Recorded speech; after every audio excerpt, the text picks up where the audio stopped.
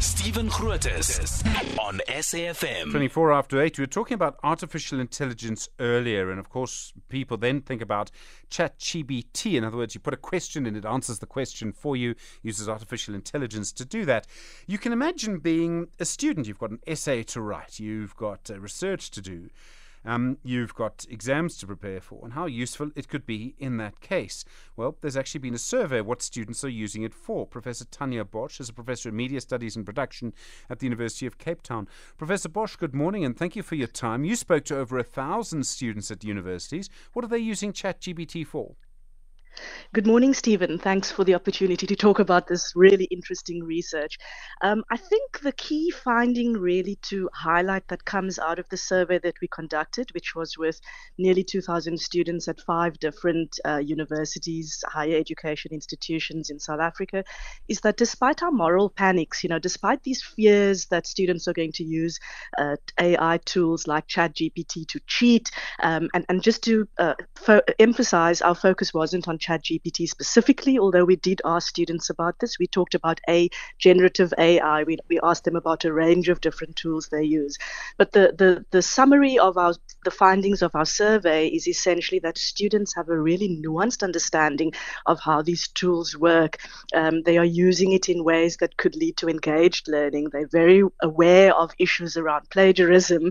And I think it's really interesting that students have such a nuanced understanding of how these tools function and ways in which they could use them. So using it to summarize large volumes of reading, for example, or using it to understand what an essay question means, especially if you're not a first language English language speaker.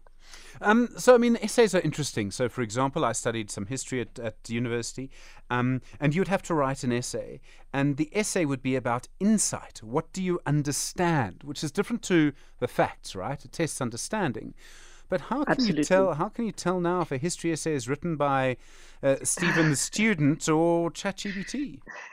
$1 million question. And I think that's what's worrying academics and lecturers and teachers. How do we make sure that students are actually engaged in the learning process? How do we make sure, that they're not just using ChatGPT or similar tools to generate answers to questions? That's going to be a debate that will be ongoing for a while. So firstly, there are some AI detection tools that academics are using. A well-known system like Turnitin, for example, has an AI detector that it's been refining over time. Those detectors, of course, are not 100% accurate. ChatGPT writes in very kind of generic ways, and unfortunately, a lot of our students write in similar ways. So often something that's flagged as AI plagiarism is often not AI plagiarism. It's just students writing in particular ways.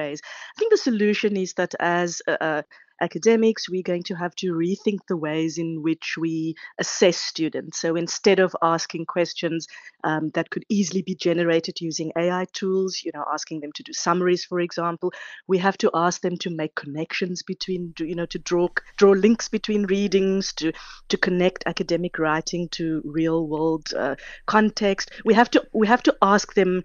We should be doing this anyway, really, isn't it? We, as academics, we should be testing students' knowledge in ways that asks them to draw connections and to link, scholarly work to the real world situation. So I think it's just accelerating this process, of setting tasks, setting assessments that aren't easily answered by simply typing the question into a platform like ChatGPT and generating an answer.